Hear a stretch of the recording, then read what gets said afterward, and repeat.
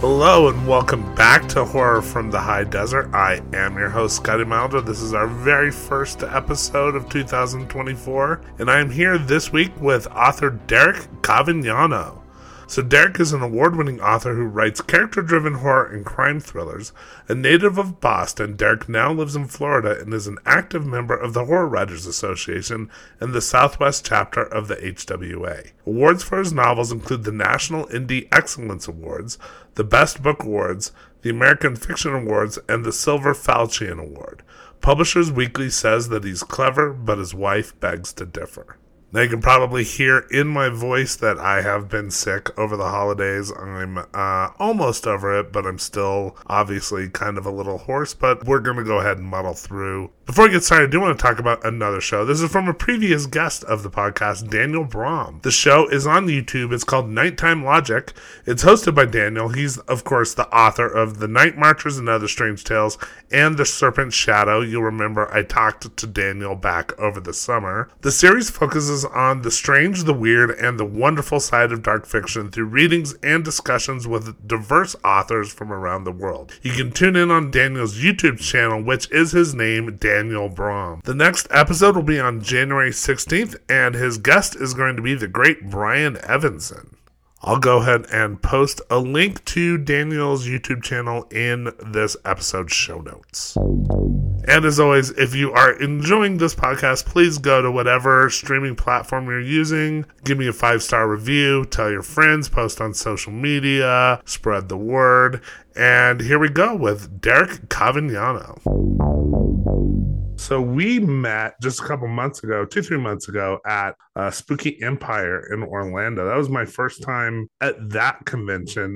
Was that your first time on a panel there, or had you done that one before? It was my first time there. I think some of the, I was there with the Southwest Florida Horror Writers Association chapter. I think a couple of those guys had been there before. Mm-hmm. But it was my first time. Yeah, that was a fun event, and we were on a panel together. We were on the psychological horror panel, and I had heard your name before, but I wasn't actually that familiar with you. I think I'd read a couple of short stories, but I wasn't that familiar with your work. So this was kind of a good opportunity to kind of dive in. But before we get there, I don't want to jump the gun. I always like to just kind of start with hearing kind of where people come from and how they got into writing, and specifically how they found their way to horror. So I'll just kind of give us the background there. Yeah. So I guess how I got started on this whole thing, I guess I was always a reluctant reader until I was about 15. My sister kept, trying to get me to read Stephen King. She was an avid reader. And I think what did it for me was really like The Talisman,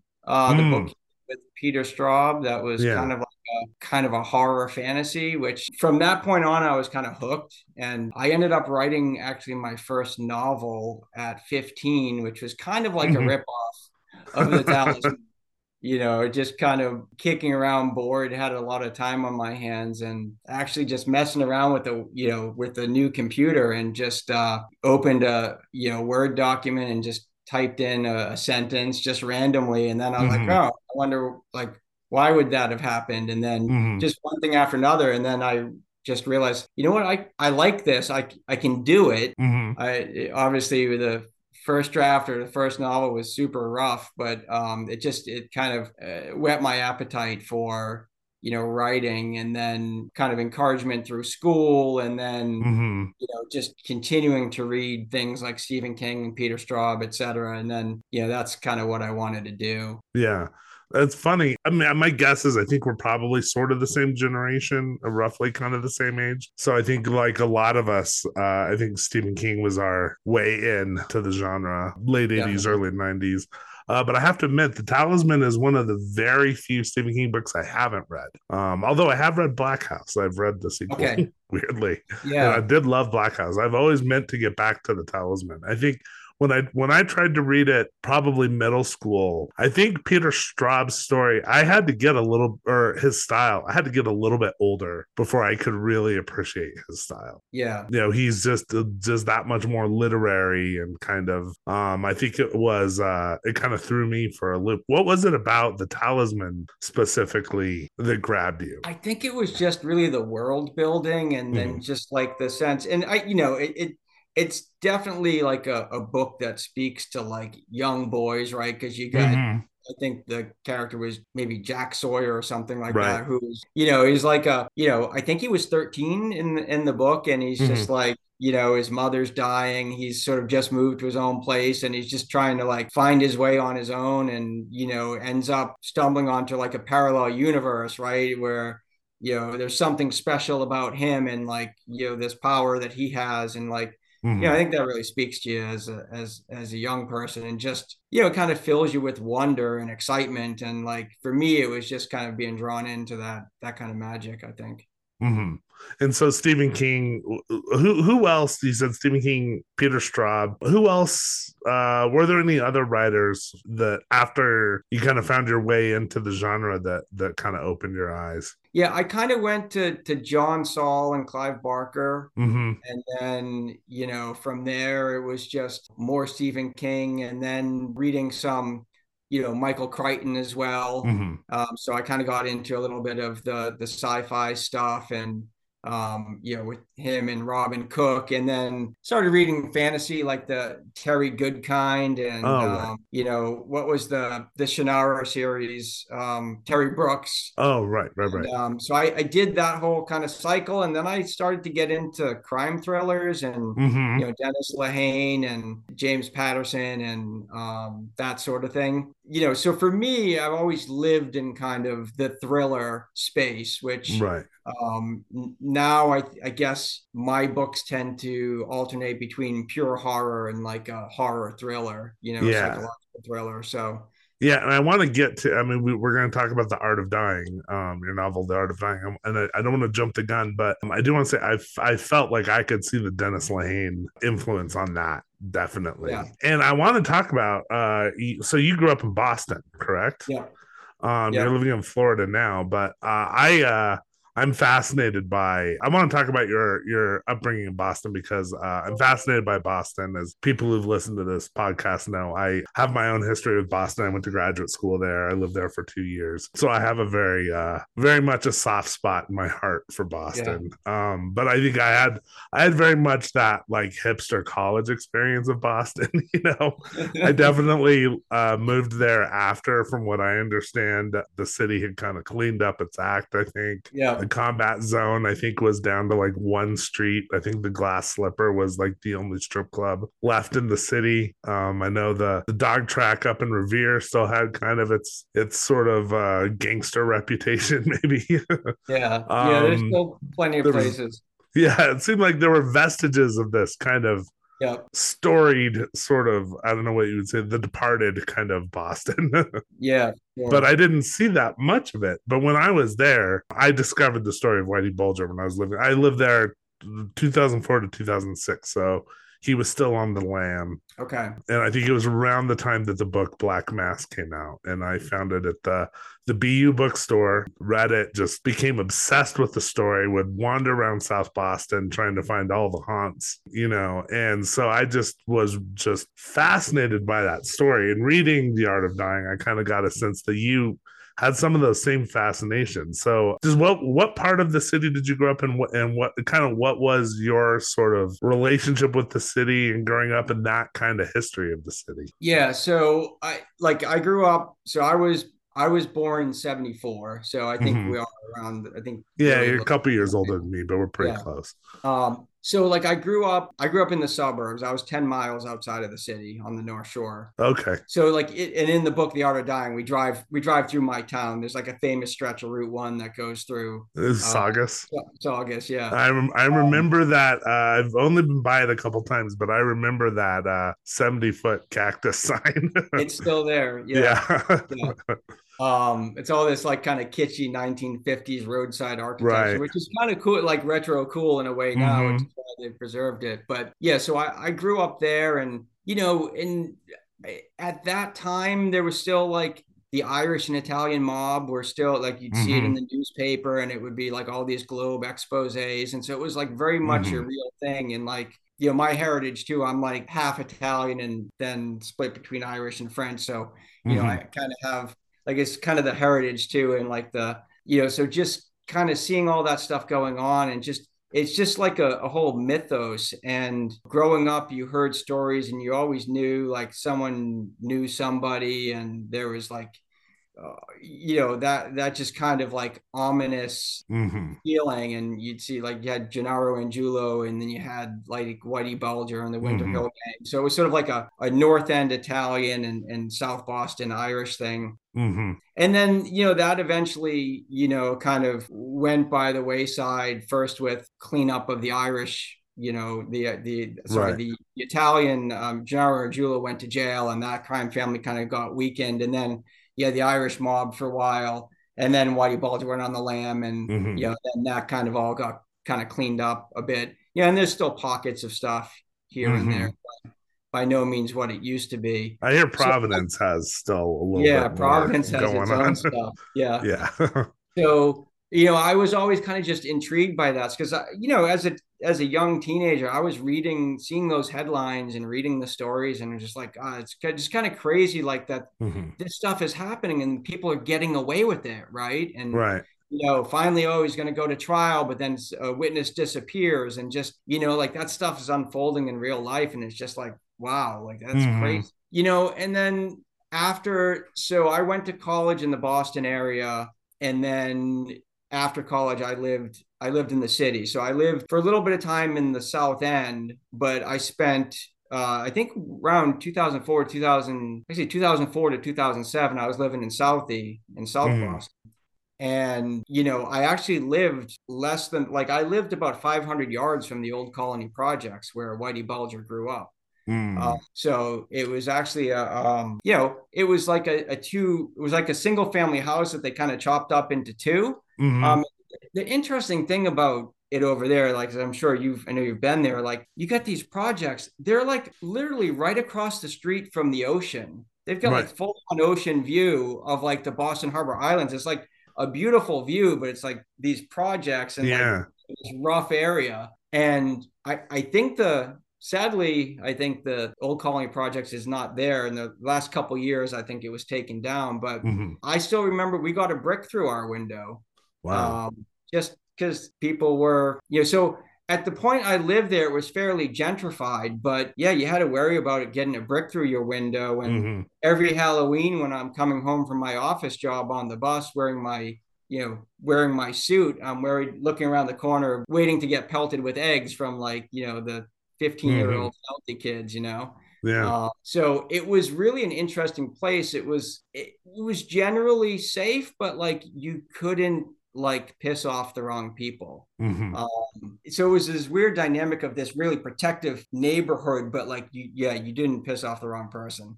Mm-hmm. Uh, and and so we knew people and were friends with people who were lifelong Southie residents. Everyone knew Whitey Bulger. Everyone had stories about Whitey Bulger. Mm-hmm. They ran the gamut from like, the guy hating the guy to be like, no, he did so much good for the Mm-hmm. community. Like he helped my brother out when he, got into trouble, and, gave family, donated to the church. And so Yeah, the kind of Southie Robin Hood kind of. Yeah. yeah, he totally masqueraded as like the Robin Hood of Southie, but at the same time, he was bringing in drugs and getting people hooked, and you Mm-hmm. know, going into liquor stores and saying, "I own this now," Right. That's a pretty famous because you story. didn't accept my ridiculously low price. So yeah, so like I know about a lot of stuff through that, and then I know people who've been friendly with some of the families in the North End, and like get to eat in like the Mm-hmm. secret, the rooms that the VIPs go to. And so like just eh, not through firsthand experience, but just hearing all these different stories and just like adding to the mythos. So that's Mm-hmm. kind of where I came at the story from, is just trying to bring some of that stuff to light, because it's just like such like Well, amazing. you had um and yeah, again, I don't want to jump the gun too much. You had a couple things in the art of dying that, like, even like I said, I had mostly like a pretty hipster college kid experience there. I didn't, get too deep into that kind of stuff. yeah, But I did have a couple weird experiences that I felt like you captured in the art of dying. One was, I remember going to the North End with a friend of mine. We were going to Mike's Pastries Yeah. We were having a party that night, so we were going to get some like cannolis and I think some like baguettes or something. I don't Yeah, yeah, remember. the cannolis are amazing there. Yeah. And we were like, oh well, let's we're here. Let's go ahead and grab lunch. It was like February, so it wasn't tourist season at all. So there's nobody walking around. We didn't know where to go, so we just pop into some little Italian restaurant. And if anyone who doesn't know the North End, it's the old part of Boston. It's where that Paul Revere's house and stuff, but it's also kind Yep. of the Little Italy. And it's like you said, it's where the Angelos crime family was based. And we pop into this little Italian restaurant. There's nobody in there. The hostess is like surprised we're there. She clearly didn't want to seat us, but we were just clueless. She finally seats us. We hear these voices in the background, back in the kitchen. Then they're just kind of talking. It takes forever for our food to come, and it's not particularly good. I remember the whole time we're hearing this conversation happening in the kitchen, and then the voices kind of raise, and we hear it's like clearly an argument. We can't understand what's being said. And then finally, as we're like in the middle of our meal, the kitchen door is open, and these guys come out, and it's clearly like the owner of the restaurant, and he's being flaked by these guys who are wearing the kind of the jogging suits. Yeah, And this older guy in like a suit with like iron gray hair. It was just like right out of Goodfellas or something. that's And crazy. we were like, oh, did we walked into like a mob thing? And they see us sitting there, and I could just see that moment where they were like, who are these guys? And they Yeah, came over and started, and like the older guy came over and started talking to us. Just like, oh, where are you guys from? We're like, oh, we're just over from Boston University. We're just grabbing lunch. And it was just clear. He was being real friendly, but it was kind of clear. It was like just trying to figure out who were we and what did we hear. And yeah. then we paid our tab and left and no problem. But it was like, oh, that wasn't normal, you know. Yeah. But when you had the scenes in the restaurant where it's like, yeah, there's nobody there, and there's the secret dining rooms in the back and stuff. It was like, oh, then yeah, I think we were in one of those places. Yeah, it's interesting. That's a cool story. And it's interesting too, because like, when these guys were getting like, they get pulled over by the cops, they'd be like the cops' buddy, they're like, Mm-hmm. oh, they tried to play that too. And I had my brother-in-law's father, who's now deceased, was like a longtime Boston cop. And some of the stories I've heard from him, like he personal interactions with some of these mobsters, and always on their best behavior. But like, it was like a story where he kind of got called for like a domestic disturbance that was Mm-hmm. like, I don't want to go into too many details, but like, involve like someone like killing the cat, the girlfriend's cat, Mm. like and throwing it against the wall, like Ugh. gruesome stuff. Like these guys, like, Yeah. the persona of like, hey, we're, doing good for the neighborhood, but then at the same time, just like the ruthlessness that Mm-hmm. surfaces. So there's definitely that dynamic too. What I remember about Boston is, weird instances like that where there'd just be this weird sense of menace would like pop up. Like most of the time, everything was fine. It's just a normal city. But then I'd be in a bar with a friend, and some local guy would like clearly be trying to start a fight with me. And it was clear that it was because I was obviously a college student. And I figured out later it's because I'm big. So that made me a target. Yeah. Um, I saw so many weird, like random bar fights that ended up turning into like five guys jumping some. It was always some college student took the bait, went outside, and then all of a sudden 10 guys are jumping him. And it was, and I remember thinking it's like, oh man, that kind of thing wouldn't fly in Albuquerque because here in New Mexico, you try to pull that kind of thing here, you just get shot. Yeah. Right. We have our own thing here, but it's very Breaking Bad out here. you know, Yeah. it's kind of a different thing. But yeah, it was really interesting reading The Art of Dying because it kind of took me back to some of that. To seeing, yeah, I remember going through Charlestown, where part of the story takes place, and seeing the townhouses with the roof decks. Yeah. And you have that's a major part of the story. How do you think about, this is something I talked to Douglas Ford about when I had him on, and he's got his stories set in Florida. And we talked about just the idea of like capturing a sense of place. Like, how do you go about thinking about that? Because I thought, I want to talk about one of your short stories as well. It's the Temple of, what is it? The Temple of the Righteous. I'm forgetting the Harvest. Yeah. Temple of the Righteous Harvest, which is set in Florida. But both that and The Art of Dying, you really captured the sense of the environment in a really powerful way. How do you go about thinking about that?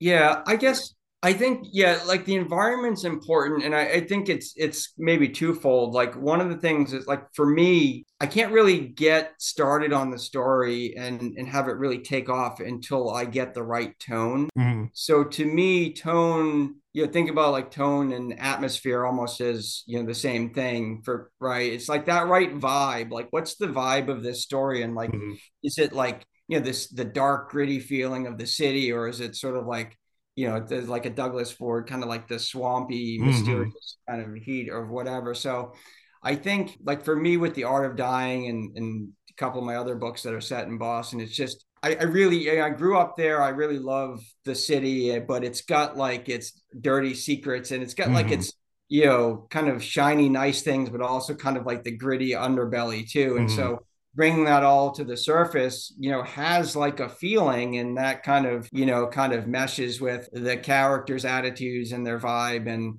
Mm-hmm. so it all tied into the tone. And I think with the Temple of the Righteous Harvest, right, that was kind of like set, in like a kind of I'll call it like a hick town, right, kind of outside of Mm-hmm. Gainesville, Florida, where you get the kind of Florida heat and kind of run down small town type of feel. So, Mm-hmm. and then obviously that plays into like some of the characters Right. that are there that the others meet up with.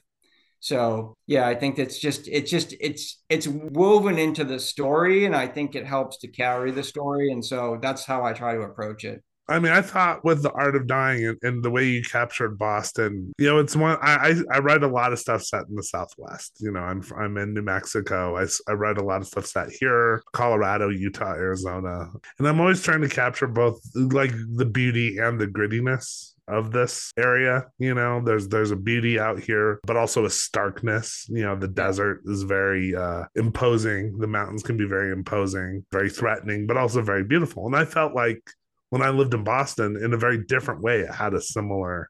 It's a beautiful city, but with the just the cold, stark winters, and Yeah. Long winters. long winters. um and just I remember the cemeteries everywhere. There's old Puritan cemeteries everywhere, Yeah, and you can hardly read the names on the right, tombstone, and they're just like these cool, crooked, thin ones. right, Uh, exactly. So it's that beauty and darkness kind of together, and then you add the crime thriller aspect with it. I thought you really captured that. That's where I felt like I could kind of see that Dennis Lehane sort of influence. And going back to just kind of early in your writing journey, when did you decide that you really wanted to pursue writing as like a career? And when was it that you really started kind of working the crime thriller element into the horror and more kind of fantastical elements? yeah, Was that a good conscious question. choice or was it just kind of a natural progression? It was kind of a natural progression, but I think I guess I'd have to say. So the second part of the question, maybe I'll take first. Like, so the first real crime thriller I wrote here was The Art of Dying, and Mm-hmm. so now my new one that should come out in a couple of months is sort of like a follow up to The Art of Dying, and that's I'm kind of shifting back because now that's an occult crime thriller, Mm. right? So I wanted to bring some of that into it. So but my first, other than my sort of, fantasy Peter Straub rip off of The Talisman and Stephen Mm-hmm. King, right? That's just on if no one's gonna ever see that one. But after that, I did a story called Calling of the Lost, which is a pure kind of horror story. Which Uh, by the way, I just started. oh, you did? I'm like Okay. 3 chapters in. I did want to ask about that. So tell us a Okay, little bit cool. about that one. Yeah. Yeah, yeah. So that one is sort of like the premise is, it's my reimagining of like the disappearance in Roanoke Mm-hmm. Island if it had happened in kind of the woods of Western Massachusetts Right. in the Berkshires. So it's sort of like it's now 300 plus years later, and whatever caused the settlement 300 plus years ago is now happening again. And the children of the town are slowly disappearing one by one. And for various reasons, it's sort of an unlikely trio of characters who are the only ones who get to understand what's happening through some visitations with, a ghost of, that from the original time. So it's, it's kind of a fun thing, right? Because you got an alcoholic school teacher who just lost his job, and then you've got like a 9-year-old girl who's got imaginary friends, and then you've got like this 15-year-old kid who's like the new kid in town who's just kind of a wise ass who keeps getting himself in trouble with bullies. So like it's them, the three of them coming together. So and so that ends up being like kind of more of a classic horror story. And I think the progression after that was really just, I ended up writing a sci-fi suspense thriller called The Righteous and the Wicked, because I was just trying to racking my brain, like, what am I going to write next? And I wanted to be something original. So I was sort of like, okay, well, what if I start with like a basic premise and then turn it upside down? So, I don't know how original it really turned out to be, but that's for the audience to decide. But I think, I basically said like, well, okay, well, we're born, we grow old, we die. What happens if someone found a way around that, right? So that was born of like, okay, so what would happen in that case? And so, and who would be able to figure out how to protect us from, keep us from aging and dying, right? So it basically like a brilliant scientist who discovers a cure for aging disease, but like you can't let that secret get out, because pretty soon it doesn't do you any good to live forever if you're starving to death because you're competing for resources. So it becomes, protecting, and what essentially becomes a secret cult of immortals. And then what happens when that secret gets threatened and someone's going to expose it, and then it turns to murder and cover up. And so that story is really about just an ordinary guy who stumbles upon that. And because his wife, just died of an aneurysm, he's just like this lonely young widower, and he's just like, it distracts him. And so he's like looking into this, and he gets himself into trouble. And then his brother, who's a Boston police detective, has to bail him out. And so that's when Detective Ray Hanley was born. I was gonna ask, because I read the description of that book and I thought, now is the character Jacob is it The Righteous and the Wicked? That's the name of it? Yeah. The character Jacob in that is the brother of Ray in The Art of Dying. I thought that was the case, but I wasn't 100% sure. Okay, good. Yeah. And so I'm gonna have to go back and read that one now too. Yeah. So that one takes place in Boston. It's kind of the same thing. Like I do a lot with the city, but everyone was like, oh, I really like the detective character, like he needs his own book. So I'm like, okay, well, we'll get him his own book. So that was the logical thing. But some elements of it was a mix, because it was sort of like The Righteous and the Wicked was kind of like a sci-fi suspense thriller with elements of police procedural, when like you brought in Ray's character. And so Ray's kind of a secondary character, but he factors pretty heavily into the story from the midpoint on. So then I kind of progressed into the crime thriller, and again I was sort of like wrestling with, I'd really like to write a book about kind of the Irish Italian mob wars, kind of like a crime thriller about that. But I also have this idea about this kind of psychotic serial killer artist who hangs people on his wall and makes living works of art out of them and keeps them alive so that he can view art in 4 dimensions, right? As they progress through time, with time being the 4th dimension. And then it wasn't until I was like, well, wait a minute, what if that's the same book? That's how The Art of Dying kind of came together. Right. And, it's interesting reading The Art of Dying, and I saw that it won a couple awards. And one of the awards it did win was as a horror novel. And, even though it is, it's Boston Crime Wars, it really is like a suspense thriller serial killer novel, and we are going to talk about the movie Seven as well. And I thought, and this is one area I really want to talk about, is that kind of that gray area between the two, because I think people like to talk about these genres as being very distinct. You have the crime thriller, you have the horror story, you have the sci-fi story. And I'm a big fan of, and I'm fascinated by the idea of like, where can we find these intersections? Because I read The Art of Dying, and as I was reading it, I was like, this is 100% a horror novel.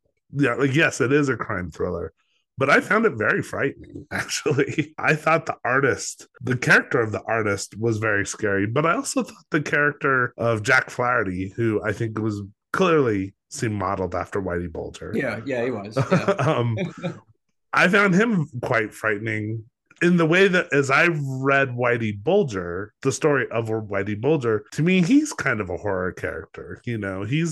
There's something about Whitey Bulger that's very Hannibal Lecterish. We think about these psychopaths as having these very human motivations, like a criminal is having motivate, it's about money or power or, it's these like base human motivations.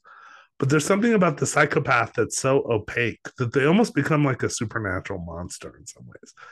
There's something about Whitey Bulger that is like, you can't understand him on a rational level. Like when you really get into the Whitey Bulger story and some of the truly horrific things that he did, that he becomes a horror character. He becomes something beyond just a criminal. And I thought you really kind of captured that. Yeah, definitely like a super villain. With that kind of progression between, you have the character that's I think based on Angiulo.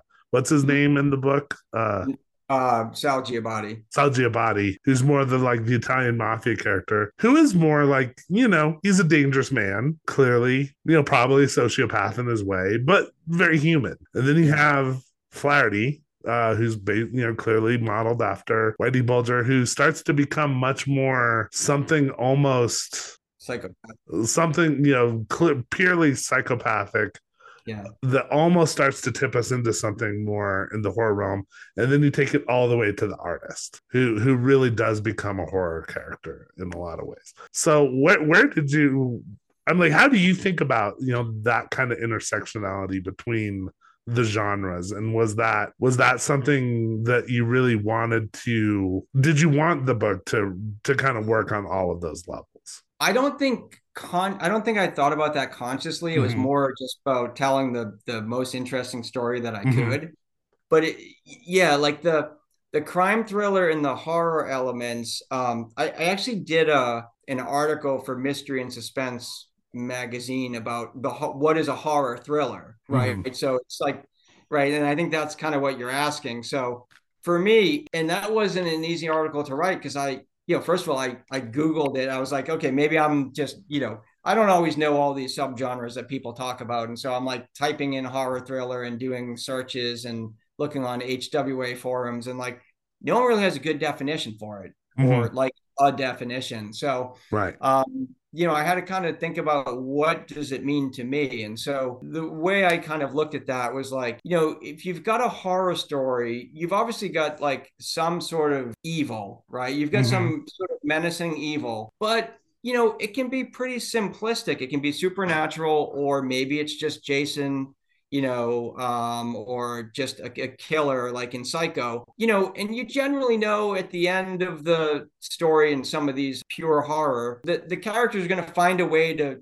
meet, and there's going to be some epic battle, right? And it's going to be like this good versus evil. Whereas I think to be a horror thriller, you also have to have an element of this kind of like nuanced unfolding mystery and sort of like a shocking twist, right? So I think both genres have the evil and has to be suspenseful, but for me I think it's the kind of the unfolding mystery and sort of like the twist that and more of a psychological thriller element, I think, to really make something a horror thriller. At least that's the way I think about it.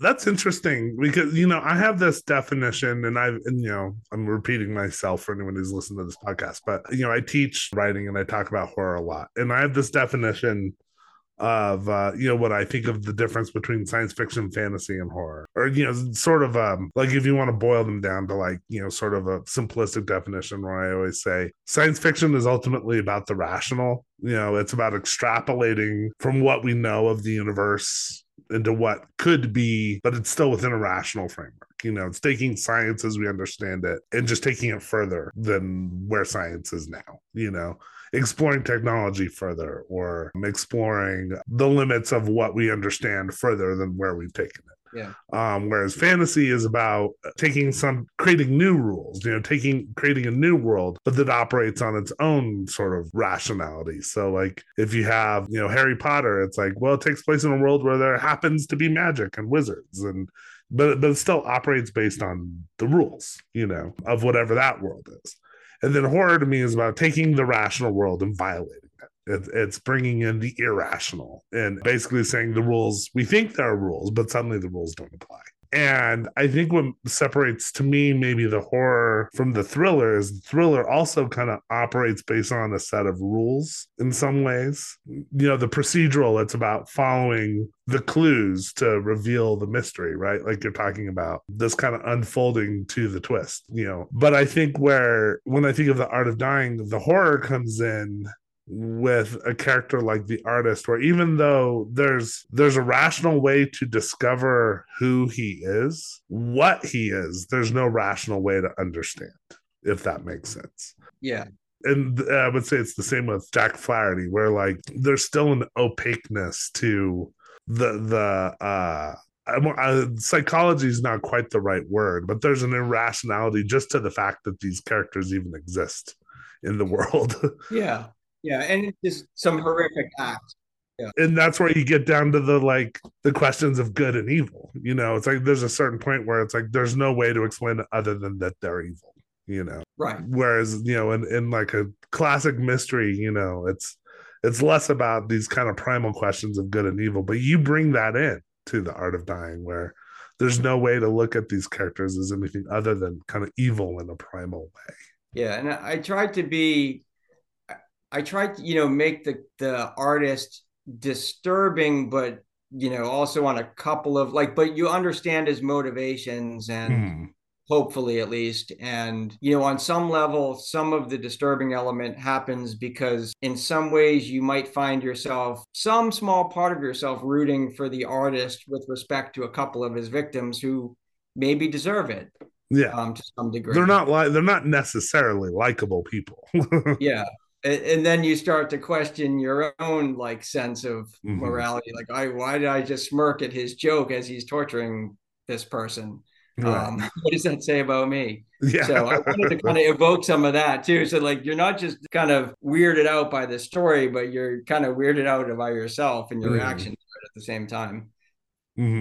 Well, it's we can understand the motivations, but then it's more the part that makes it irrational and pushes it into horror is it's the imagination that he brings to it, and that he, in creating these horrific works of art. And that's what turns him into a kind of Hannibal Lecter type figure. Yeah. Where it's because I'm always fascinated by, I watch a lot of true crime. And most actual serial killers, when you get to the end of the day, they're just kind of pathetic losers. Whenever you find out who it actually is, it's just like some sad guy who is antisocial and can't get along with people, so starts murdering prostitutes or something, Yeah. But when you get into these characters like the artist or Hannibal Lecter or something, that there's a larger than life quality that is so great about them. But again, I don't want to spoil anything about the revelations in the book. One thing, I would love to be able to write a crime thriller, and I've tried a few times, but one thing that I struggle with as a writer is I don't have the type of brain that naturally is great at that kind of clockwork type plotting. How do you approach that? How much pre-planning in terms of building the mystery do you apply to the work before you sit down to write? Yeah, it's a good question, because writing a crime thriller, especially one that doesn't have any like this one, right? It's just all grounded in reality, or what could be real, right? So, and my main character is a detective, and so he's got to follow certain procedures. There's certain people you would expect that he's going to interview. And if he doesn't interview, this person's mother or this person's cousin, people are going to be like, well, why wouldn't, that doesn't make any sense, right? So they would have totally done that. So I wrestle with, how do you make this realistic without getting into excruciating detail and have interview everybody and have case notes and all kinds of stuff. And so, you have to alternate between okay, well, let's follow some of what are going to be the more interesting interviews, and let's see those interviews. They kind Mm-hmm. of get the people riled up and create some sort of tension. And then there's just some summary as the partners are talking later on, like just almost narrative Mm-hmm. referencing that they talked to so and so and Mm-hmm. nothing's there, or Right. et cetera, et cetera. So that is a struggle to kind of, and takes a certain amount of organization to sort of know what you have to cover and still make it interesting without getting buried in the minutia, and then being grounded in the reality of like, okay, well, this sort of forensic test would take this long, and so Mm-hmm. like I don't want their, like, I try to keep it as real as I can in the grounds of not taking too many liberties with police or forensic procedures. And sometimes that makes you go into some interesting places because you learn Mm-hmm. something that you didn't know, and you're like, you can kind of work that in. But the plotting, does take a lot of organization, especially remembering, because there's a lot of characters, like a lot Mm-hmm. of minor characters who could turn out to be bigger involvement than later on in the story. So you got to keep all that straight. And at its core, it's also a mystery. So, I think that's the other thing about, my couple of stories is that it's possible for someone to figure out who the artist is, Mm-hmm. right? So, and you don't want it to be one of those things where you're sort of untrue to the audience and there's like no way they could have figured that out because Mm-hmm.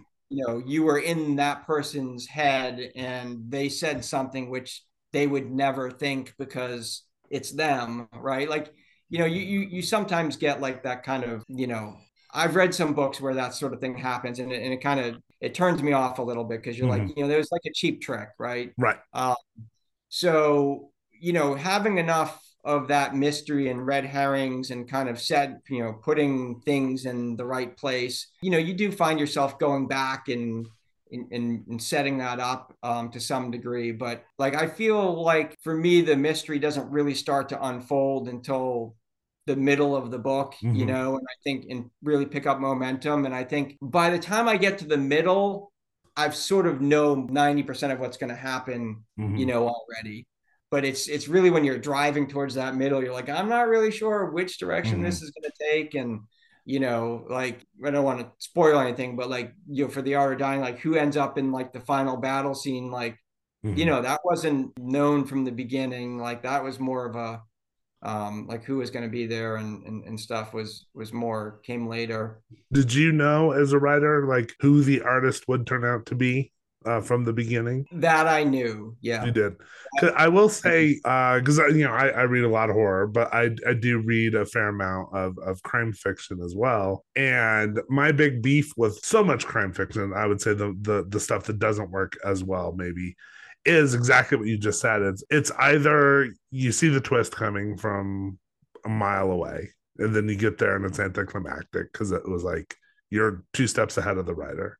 They're just telegraphing it from the third chapter or something, or conversely they're hiding it so much because they don't want to reveal the twist that it's completely arbitrary. And so it's just, you want that. And I talk to my students about this all the time where it's like the twist ending, it's such a tricky balance between you want that oh shit ending, not the oh really kind of reaction, or like what kind of. Yeah. And I thought you did with, and again, I don't want to spoil anything, but when we do get the reveal at the end of The Art of Dying, it was, to me, it was just a chef's kiss kind of reveal. I thought you set it up so really, like, I thought it's an almost perfectly plotted novel. I thought it's a real page turner. I thought as we're going through the procedure, you've got a really great balance of exploring the character of Ray, and I want to talk a little bit more about Ray here in a second, exploring his relationship with his family, with previous girlfriends, with his partner, with his brother, but also going through the nuts and bolts of an investigation. And then kind of everything kind of dovetails really nicely in this great reveal at the end. And in a really climactic moment. A lot of times we end up in these kind of climactic moments at the end of these kind of stories that just feel so rushed. And this just felt like really well paced, where you really, like, even when we have that oh shit moment of like we find out who's who, you still kind of take your time. You don't rush to the ending. You give us, you still have a few revelations to give us toward the end, which I thought was really great. Yeah, no, thank you. Yeah, I think it comes out of a pet peeve of mine where, Mm-hmm. and I can't think of any examples off the top of my head, but where you're reading a really great story and then the ending is just rushed and anticlimactic. And like, if I think of the book, I don't, it's been a while since I read it. And I know they had like the whole ritual of Chud, and it's sort of Mm-hmm. like you can just see it as like, only perceive it as like, it was done a lot better in the book. Mm-hmm. But in like the movie, and especially the early, like The I'm the talking going back miniseries. to the mini series, Mm-hmm. like that was like, are you kidding? Like it was like so fast and like, and Yeah. so Well, they punch a that type of spider to thing. death at the end. Yeah, and you feel like a little bit robbed because you're like, it was so good up to this point, and Mm-hmm. I've experienced that with a number of books. So I may go too far in the other direction. And I'm just like, for me, it's always like this epic. It Mm-hmm. it's like I don't think I've written a final scene that was less than like 30 or 40 pages or something like that. Because Yeah. it's like, it's it has to be the crowning kind of epic, struggle for me. And just Well, you do what I think good suspense fiction and good horror fiction should do, and that I think we all of us who are trying to do this struggle with, is just a constant ratcheting up of tension, constant picking up of pace. As it moves towards the conclusion, it's a train that just kind of keeps chugging and chugging and chugging and just speeding up as it goes. One thing I liked about the book is that the chapters are overall pretty short, so there's really no fat on the book, but nothing feels rushed. And you do give us some time. I appreciated the procedural aspects because you give us some time to follow the cops down a couple dead ends that never feel boring or like wasted space, because it's just enough to kind of show this is what the job is. And they're all kind of revealing in some way, whether it's reveals something about the characters, or okay, well, maybe it's a dead end in this way, but then but here's, it prompts this kind of epiphany or this revelation, or maybe this yeah, new idea, or yeah, I thought that was really yeah. Thank you. well done. Again, I don't want to get too specific because I don't want to spoil anything. Yeah, but I mean, like you as a writer and as a screenwriter, like that too. It's like Mm-hmm. if you're not like, so it's okay to like interview a character that turns out to be a dead end, but like you said, Mm-hmm. if it reveals something new that's going to give them some other idea, Mm-hmm. or it reveals something about it has to reveal something. To the extent that it's not anything new, you're not doing any new ground, that scene has to be cut, Mm-hmm. right? Because it's just that would be a perfect example of a scene where you just, you mentioned, hey, we interviewed this guy and nothing, Right.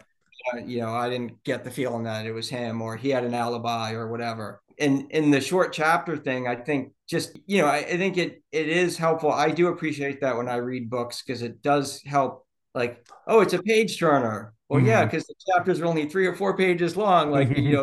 it's kind of cheating, but it works. Yeah. But at the same time, like when I find myself like sitting down and I'm like bored, like, okay, I got to get finished getting through this chapter because I want to get to the next. I'm like, if I'm bored writing this chapter, the reader's going to be bored too. So like, Mm-hmm. that's cut, cut, cut, cut. Just keep the story, enough of the background in the universe to kind of make it interesting for your world building. But Mm-hmm. if you're starting to get bored, so is the reader. Right. So And I've done that in, both in short fiction and some of the longer fiction I'm working on, where I've realized like I'm in the middle of a chapter or a short story and I'm like, oh, I'm getting bored with, okay, well, that's telling me something. yeah, Like if I'm bored, then that's certainly a reader's going to get bored.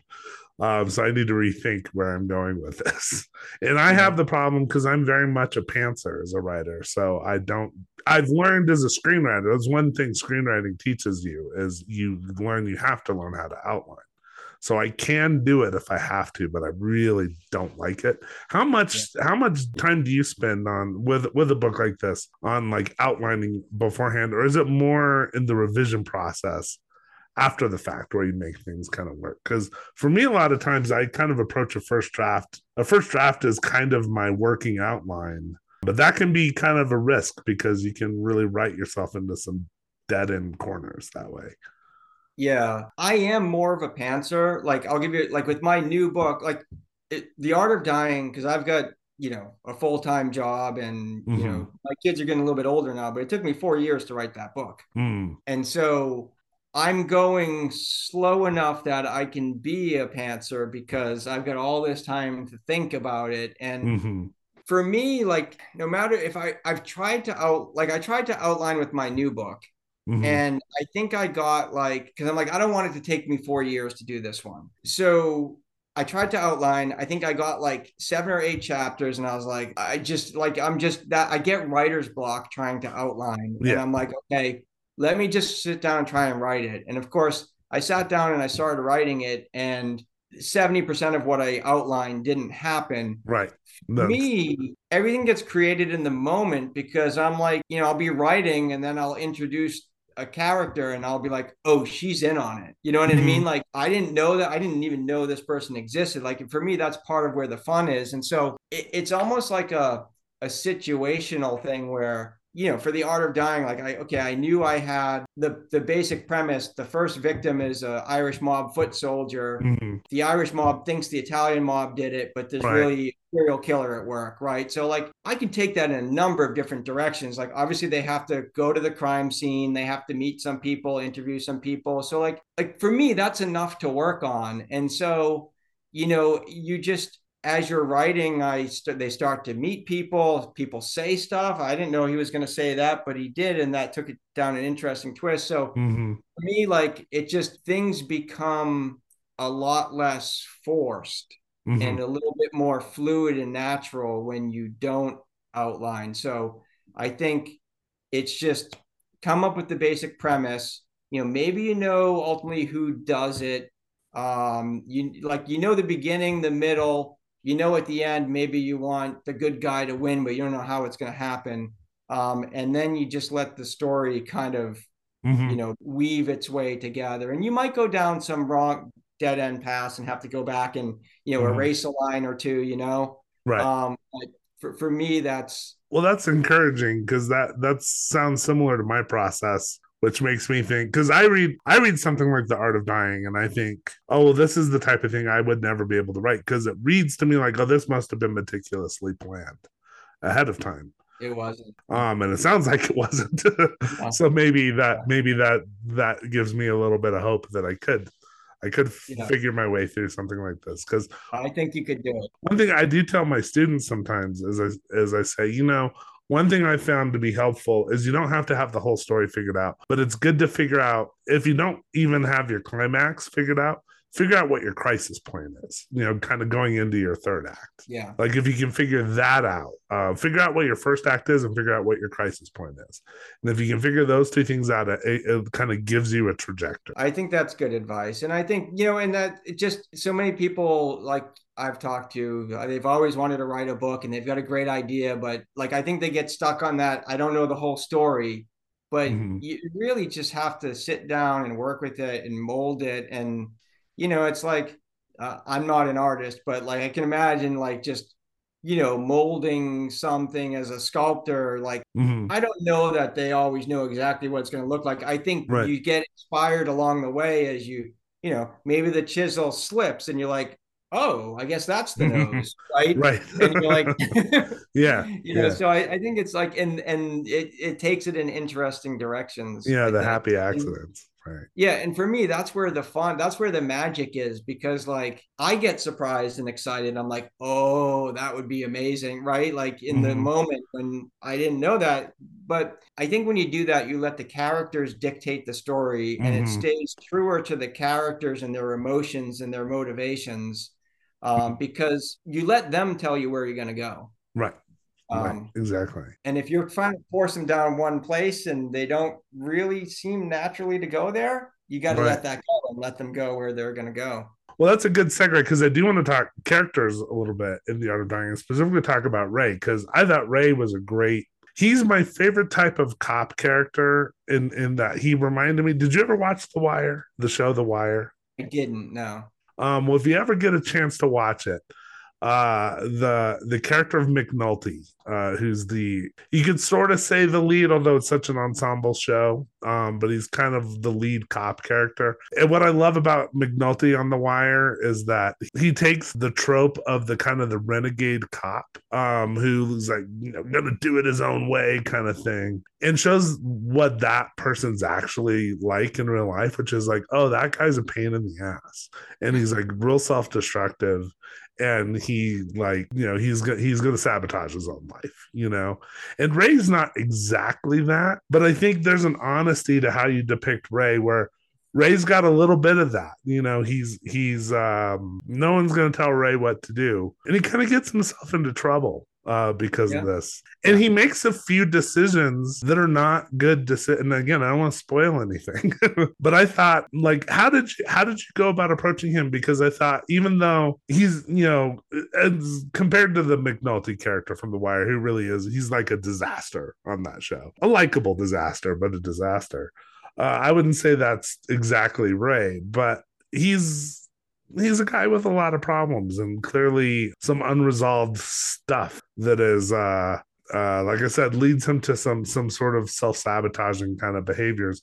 How much of that was kind of conscious, and how much of that was just sort of discovered kind of through the process of writing, and how much of that comes from the earlier book, The Righteous and the Wicked? Yeah, no, good question. So I think I'd say, like, it's a little bit of a mix of everything, because I think he kind of establishes himself in The Righteous and the Wicked as a kind of like a brash, kind of gregarious, guy who's like, a very people like him. He's charismatic, funny, but he's gonna do things his way, and he's not afraid to challenge authority, right? And he's not about to be bullied, but at the same time, in that book, it's revealed that his father was killed in front of his eyes, and gets stabbed on a subway station when he's 15 years old. So and they never caught the guy. So underneath it all, there's this burning, like, his, he almost has a blind rage for injustice. And so if someone's going to get away with someone who deserves to be behind bars, like, he's going to put himself out. He's going to, like, just charge into that situation, rather than let somebody go. So there's almost like a rashness that he can't seem to overcome, because it's just like this embedded sense of justice that's in him, almost to his own detriment, and it causes some pretty significant decisions. And so, I wanted to show, like, in the next book, the one that's going to come out in a couple months, like, learning from his mistakes and kind of the growth as he gets partnered up with somebody new, type of thing. So some of it was conscious, and some of it was just like, I think it kind of just started out that he was kind of just like this kind of brash, gregarious guy, and but then really just understanding the motivations behind that, and then playing a little bit at the extremes of, and I know I've got, some family that are cops too. And, like, you hear a lot about the union. And it's like, okay, the captain's going to say what he's going to say, but there's no way that's what we pay union dues for. Right. Like, I love that. You have a line kind of like that in there where he's like, he can mouth off to the lieutenant, and he's like, he knows the union's going to have his back, Yeah. But he does kind of, he pushes things pretty far in a few moments. And I do love, like, there's a moment, because so much of it is we're kind of inside Ray's perspective. But I felt like you as an author had enough self-awareness where you're giving us little glimpses, or even though we're hearing it from Ray's perspective, we're also, like, you're giving us just enough hints to be like, do I trust his perspective here? Because, like, he has a moment, and again, I don't want to say too much, but there's a shooting, and he's, as department procedure, he's supposed to talk to a kind of departmental shrink, and he's immediately defensive, and right away is like, I don't have PTSD. And I'm like, really? Can we really say that? Like I said, I just think there's an honesty to where, it's the idea that a lot of what makes him a good cop is maybe what makes him not good for the world in some ways. makes him a difficult person in a lot of ways. Mhm. And I also like, you have his brother kind of calls him out at one point. There's a point where he says, again, as a consequence of a really bad decision, he's getting a drink with his brother and he says, wow, you're doing a really great job of cheering me up. And his brother's like, I'm not here to cheer you up. I'm here to tell you fucked up, Yeah. basically. Like, get your shit together. Yeah. And I thought that was, I love that you really walk a line of not being afraid to have moments where Ray's not always the most likable guy, you know. Yep. Where even though I empathize with him all the way through, I don't always sympathize with him. And I Yeah. think that makes him very human and very real. Yeah. I wrestled with, we're probably talking about the same moment in the Mm-hmm. book, right? Like I Right. read, like, and I remember my editor that I work with saying, like, just so you know, there's going to be people that's going to piss off a lot of Mm-hmm. people. I was like, But okay. I felt like if it's the moment we're talking about, there's a thing that happens that he does, and you kind of see it coming, and I was just like, don't do it, Ray, don't do it. What are you doing? And then he does it, and you're like, oh man, Yeah. But I thought you really handled it well because it's like, well, I see how you kind of got yourself in that situation. And yeah, now you're gonna have to deal with the fallout. And you don't. Again, I don't sympathize with him, but I certainly empathize with him. Yeah. And I think I really respected that as a creative choice. Where I think when I go back and watch like the Dirty Harry movies, for instance, which I have a definite soft spot for movies like that, or even like I just recently, because of course it was Christmas, I was sick all through and you can still hear it in my voice a little bit. I was sick all through the holidays. So what do you do when you're sick over Christmas? You binge all of the Die Hard movies. Yeah. And John McClane, great character. Dirty Harry Callahan, great character.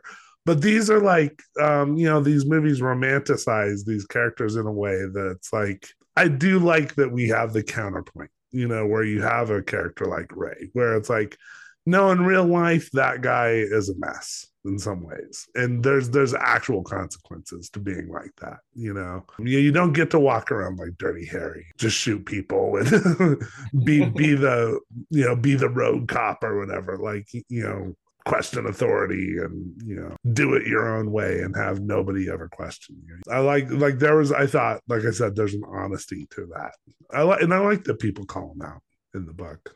Yeah, and I try, it's a fine line, right? Because you don't want people, like, you don't want that moment to kind of wreck it in the eyes of people. So you want it to be real and relatable. And so Mm-hmm. you've got to like you've got to challenge them and have them see, like, okay, yeah, that was a big mistake, and Mm-hmm. call them out. And I in some of the reviews of that book, that, like, I do get some flack for people talking about the macho cop sexism and stuff. Like, Yeah.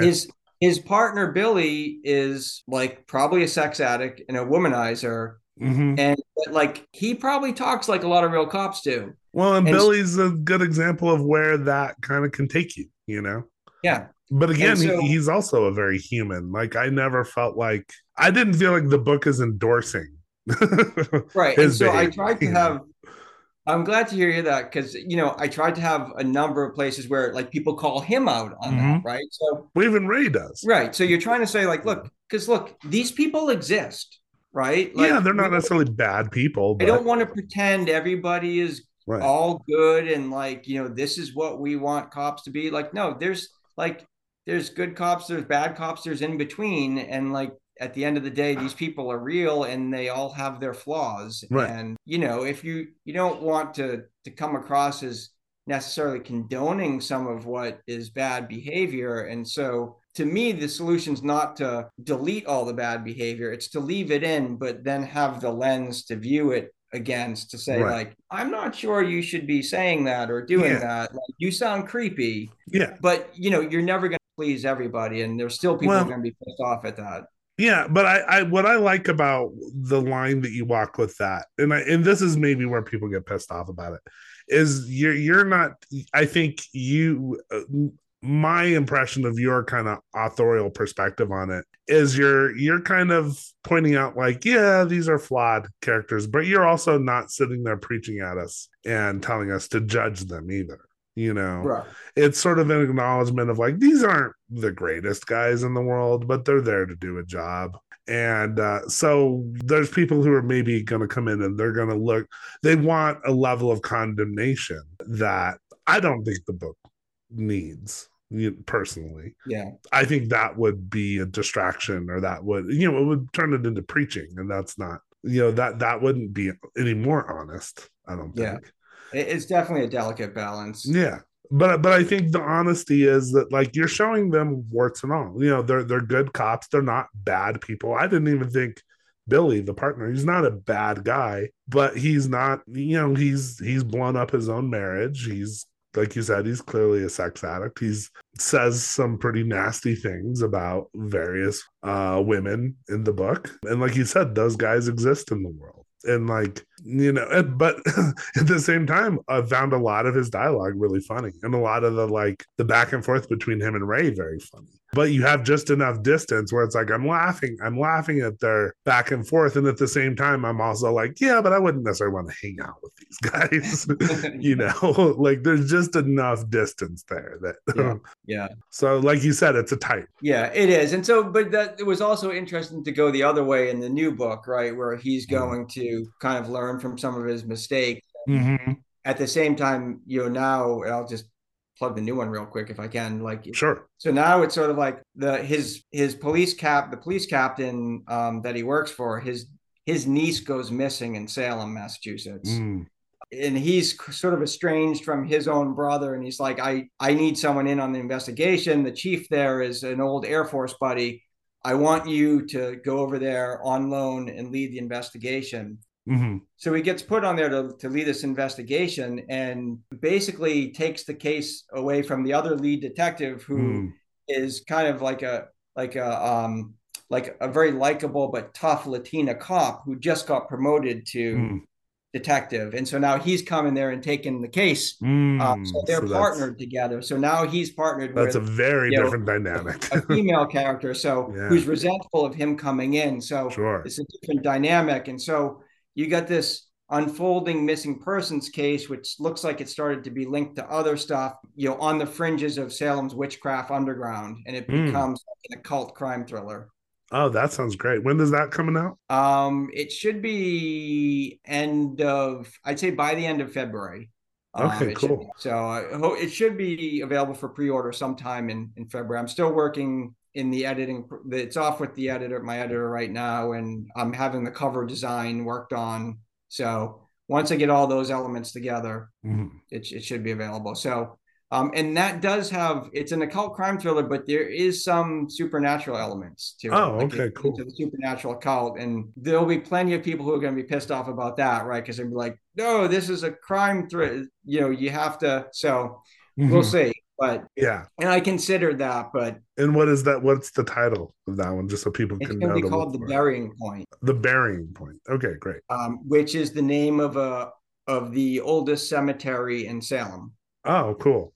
Well, that's fascinating because I have, having lived out there, I have this very specific memory of going to Salem, and it's so weird because growing up out here, you hear all the stories of Salem witch trials, and you have this image of Salem that you think it's going to be like the movie The Witch or something, and then you go up there and it's so kitschy, and like it's like I think people come out here and they go to Roswell and they think it's going to be. You're going to have actual UFOs like flying over the town. And then you go there and it's like, like a theme park, basically. Yeah. So it's like, I'm fascinated by the kind of two things coexisting in one place, Yeah. So that's cool. And I like that you're exploring this new dynamic with the partnership. That's going to be interesting. Yeah. So it was fun. It was fun to write. And the dynamic between those two characters, and Trooper Garrison's in it as well. So he'll factor in and come to help them once it starts to cross state, city lines and stuff like that. So yeah, it was a lot of fun. So I'm excited for it. Cool. Real quick, I want to talk just a little bit more about that short story, Temple of the Righteous Harvest, because I did see. So this is in the book Monstorm, which was a charity anthology from Madness Heart Press. It came out just this past year, I believe. Yeah, Yep. 2023. And I just happened to notice that you're on the Stoker reading list with this, a recommended reading list with this story. So we talked about it a little bit, but just tell us a little bit more about the story, kind of where it came from Sure. and what it Yeah, so is. this one came together like right. It was kind of a cool thing. Like the Southwest Florida chapter of the HWA was just Mm-hmm. newly formed, and Douglas Ford, who you mentioned, is like Mm-hmm. the leader of our little group, and we've got like a lot of members now, and we sort of, as we're building it up, and then Hurricane Ian happened in like Mm, in the Port Charlotte area. It was devastating, right. and we had the idea, like the editors,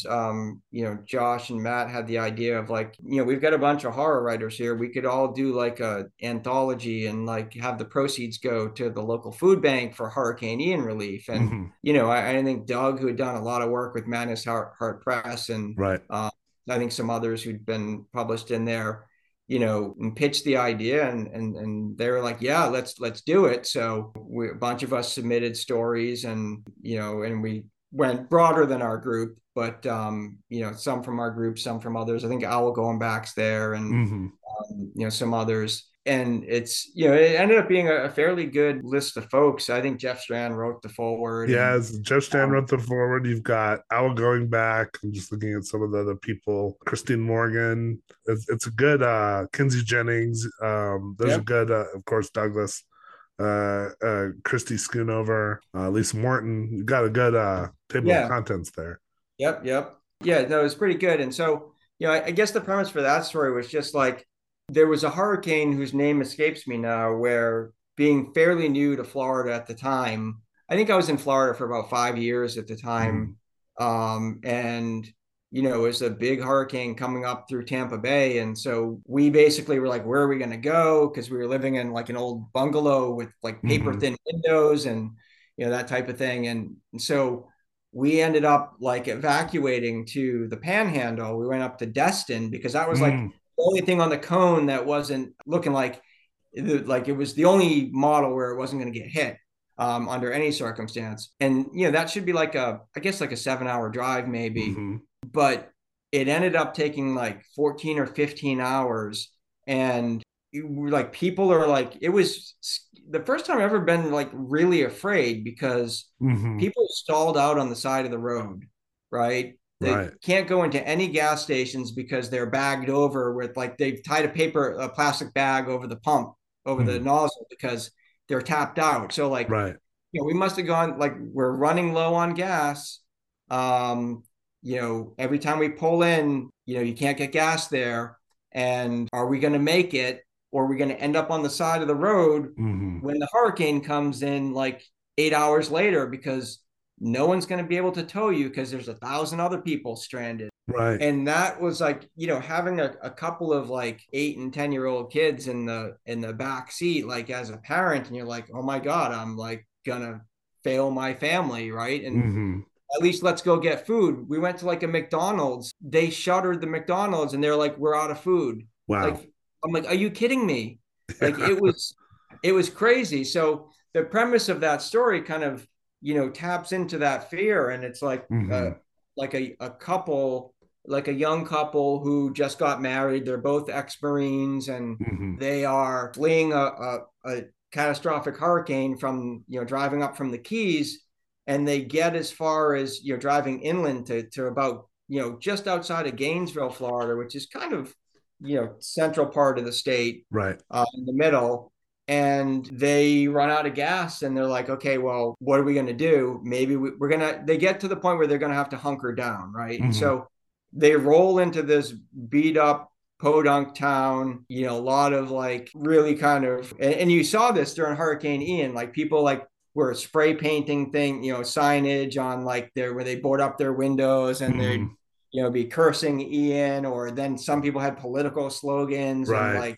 like, so it was kind of this almost like hillbilly town that they come to, and the only building that looks like it has adequate structure to withstand a storm is like this old stone church, but the sign on the church is kind of, they've hand painted their own sign in what Right. looks to be blood, Temple of Yeah. the Righteous Harvest, and they're like, okay, let's go in here.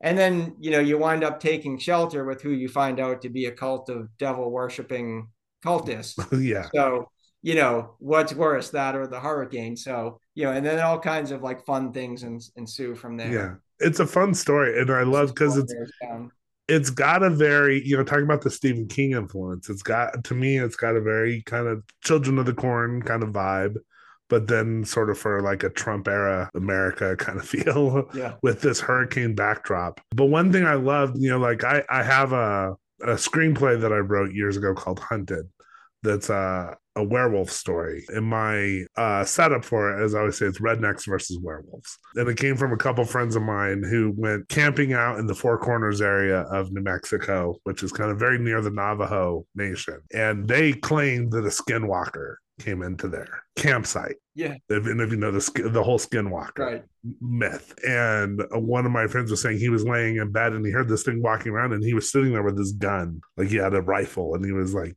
calling out like to my other friend, if that's you, call out because I'm about to shoot you, And then they saw a paw pushing on his tent. That's a great premise. I love that. But one thing I loved is I was like, this is a great setup, because whenever you see this scene in a movie, it's always some yuppie couple who are like out. This is always the opening scene of a movie, and it's the yuppie couple out camping, and then the werewolf attacks, and it's like, the guy gets gutted, and then it's the girl who's half naked, and she's running screaming and then she gets attacked, and it's like, then roll credits or whatever, right? And I was like, I love that it's like a couple rednecks with guns, and then here comes the werewolf, So what I loved with your setup is that it's almost the Children of the Corn setup. It's the young couple, and she's pregnant, and they're trying to escape this hurricane, and then they run into this cult. But what I loved is that there are a couple ex-Marines, and that they just got back from Kabul or whatever, and it's like they can kind of take care of themselves, She steps up in a big way. She steps up in a big way. I like that she does a little bit of ass kicking. Yeah, I thought that was a great unexpected twist to the kind of the setup. It's a setup we all recognize, but then you took it in a much more interesting direction. So yeah, I would definitely recommend. It's actually, I've read a couple of the other stories in there. I haven't read the entire anthology, but it's a really good anthology overall. Yeah, really good one. Recommend. So it's Monstorm from Madness Heart Press. And like I said, you're on the recommended reading list for the Stokers, which should be they should be announcing, I think, at the end of this month, maybe. Okay. I'm not sure. Yeah, that was good to see. There's obviously a lot of good stuff on there. So right. But definitely good to see. Yeah. So as always, I ask people to recommend a movie, and usually, we try to go for something obscure, but this time we're going for something a little more well known. But I thought it just goes so perfect with The Art of Dying, and it's one of my all-time favorite movies. So you recommended the movie Seven, which I love. I think a lot of people listening to this love. But just talk about your history with that movie and kind of where you kind of draw inspiration from when you're working on something like The Art of Dying. I think just like the atmosphere of that movie is just phenomenal, and just like the premise of like the city, which is an unnamed city, right? And I think they filmed it in LA, and it was raining a lot. And then they made it was like raining in every scene, outside. And I don't know that they ever really talk about it. It just is. It's just like, it's like miserable and dark and gloomy and gritty. And, I think Morgan Freeman's character is just like, so like disenchanted with the city, and he's ready to retire. And, Brad Pitt's character Mills is like, excited to be like, getting from the small town to like the excitement of the city and getting some action. But like, it's like the coldness and the depravity of the city, and like, the getting into like the 7 deadly sins, and like, people are like, these are horrible people living in the city, and people are turning a blind eye to it. So it's just like this really dark, gritty existence, and like the Hmm. only kind of like bright light is like Gwyneth Paltrow's character. And so Hmm. like there's a lot of like contrast in the book with like the darkness, and then like even like the unlikely friendship that Brad Pitt and Morgan Freeman's character start Right. to get and stuff as they're chasing the John Doe character. And so you get like that whole atmosphere, and then you've got like the unraveling of like piecing together the seven deadly sins. And again, Hmm. it's like it's not just like a murder, it's like a really creative, Right. horrifically created artistic madman's nightmare of Yeah. of a murder, right? And each one's different, Hmm. right? Because it fits the sin, which is kind of cool too, right? Because when you think about like a serial killer and like, okay, they're Buffalo Bill skins the women, like, okay, every woman's the same, like, but this was different to fit every sin. So that was really interesting. And then, Hmm. I mean, there's just some phenomenal jump scares, and Right. just the final dark ending, Yeah. which is just stays like the staying power of that ending, like the what's in the box. Um, and like how the two final sin, like I don't want to do the spoiler, but how the two final sins kind of like you Yeah. know are almost the killer just pulling the puppet strings on the detectives, and just the darkness is just like it's just a phenomenal for me just movie. It just hits on all fires on all cylinders, I think. Yeah. Like what would you say, like it, like what Well, does it for for I you? remember when that movie came out, I was in high school. I was probably junior in high school, and I actually went and saw it with my mom, which I would say would be Mistake. awkward, except that movies, I always say, like, when people wonder where I get like my dark sensibility, 100% comes from my mom, even though she's not really into the like the supernatural horror, but she's all about the like the gory serial killer stuff. Yeah. So that movie was right up her alley. But I remember watching the trailers for it. I didn't know who David Fincher was. I remember being a typical, probably, teenage boy in the 90s thinking of Brad Pitt as like the legends from The Fall Guy or something. So I was like, what's this dumb cop movie with Brad Pitt? Like, I'm not. And I think me and my mom, we were like, nah, we have nothing better to do. Let's go see this movie. I had no high hopes for it at all. And I just remember being like, I felt like my brain was cracked open by that movie. And it was back to the idea of like, this kind of crossover between horror and like a crime thriller. Like that was the first movie I think that really made me see the possibilities there. Yeah, that's a horror thriller for sure. I think it's a horror thriller. I think it's 100% a horror movie. And I think John Doe, back to what I was saying about, like you can follow the police procedural aspects. And there's a way, although even though they never really, all of their police tricks never really discover who he is. Yeah. Um, but there's a way to, to find him by following the evidence, but there's no real way, and a rational way to understand him. Yeah. And I thought that was really fascinating. Of course, Kevin Spacey, problematic dude at this point, but it's still just A such a brilliant brilliant performance. performance. Yeah, it really is. I didn't realize that the time it was shot in LA. I think I always assumed it was like somewhere on the East Coast. Of course, now it's obvious with the last scene that they're out in Southern California. Having lived in LA and spent some time in downtown LA, it's like, oh, okay, yeah, this does look like Seven. The Yeah. only difference is it doesn't rain like that. They clearly had Yeah. rain machines set up, but It, yeah, it was interesting too, if you ever read like the background, like that ending almost didn't happen. yeah. They wanted him, they made him rewrite it Mm-hmm. because they thought it was too dark. And then It was Andrew Kevin Walker was the writer. yeah, yeah. And then that company went out of was had some financial trouble. They sold it to another place, and then um and then there was a mistake in the I think the script ended up getting They sent sent to the the wrong wrong they version sent to they sent the Fincher. wrong Yeah, version, but Fincher was like, this is the version we're doing. yeah. And then and I think Brad Pitt too was like, Mm-hmm. yeah, this is for sure the one that we're doing. Well, I think I'd seen Brad Pitt in Legends of the Fall, which I was not impressed. I mean, it's probably a good movie now. I could probably watch it and appreciate it, but I think just being a 15 or 16-year-old boy, just being like, this is Yeah. a girl movie or what, I was just, sort of dumb teenage kid at the time. And then I think even Interview with the Vampire, I remember liking the movie, but not particularly being impressed with him in it. Yeah. So I had no interest in him. And then I saw Seven and 12 Monkeys almost back to back. And he became one of my favorite actors almost overnight, it seemed like. Because then of course you get Fight Club a couple Yeah, years then Fight later. Club. Yeah. Yeah. It's and he's really, I mean, everyone talks about Kevin Spacey in that film, but Brad Pitt's actually, and he's almost like, we talk about all the flaws we were talking about with the Ray character in The Art of Dying. Like there's something about Mills in Seven that he's almost like a younger version of that kind of brash cop who's just like a little bit too impatient, a little bit Exactly. too, Yeah. A little bit. he thinks he knows a little bit more than he does. I think he's Yeah. maybe not quite as smart as Ray, Right. but A little bit brash as well, and just like yeah, he's gonna charge in there and go after them. he's got the wife who, like, if he's not careful, he could really screw this up, Yep. Yep.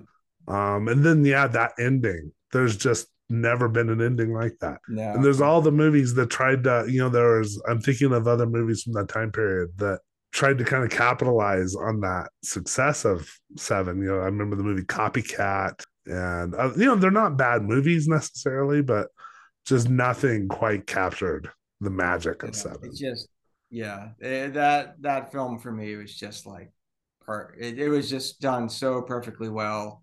Mm-hmm. Just love it.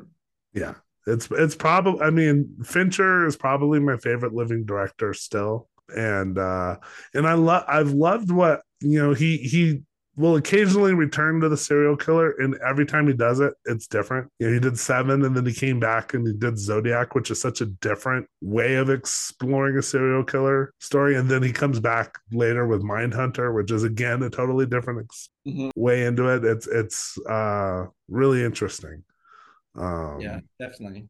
All right. Well, had you almost on here for almost 2 hours, so I'll let I you know. go. Wow, this has been great talking to you.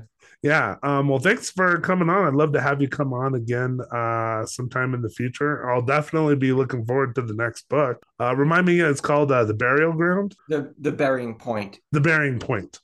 Yep. And that should be coming out soon. So I'll probably, whenever that is available for pre-order, I'll try and post a link to that on social media just to remind people to be looking for that. Yeah.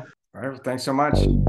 All right, well, that has been another episode of Horror from the High Desert. Thank you very much, Derik, for coming on. Don't forget to check out Nighttime Logic with Daniel Braum. That next episode is going to be on January 16th with Brian Evanson. And be sure to go ahead and stick with me. I've got some really cool stuff planned for the next month. I've got my friend Mandy Connor coming back on. I've got the director Tom Eberhardt coming on. He's going to be talking about his career, including the classic 1980s horror comedy Night of the Comet.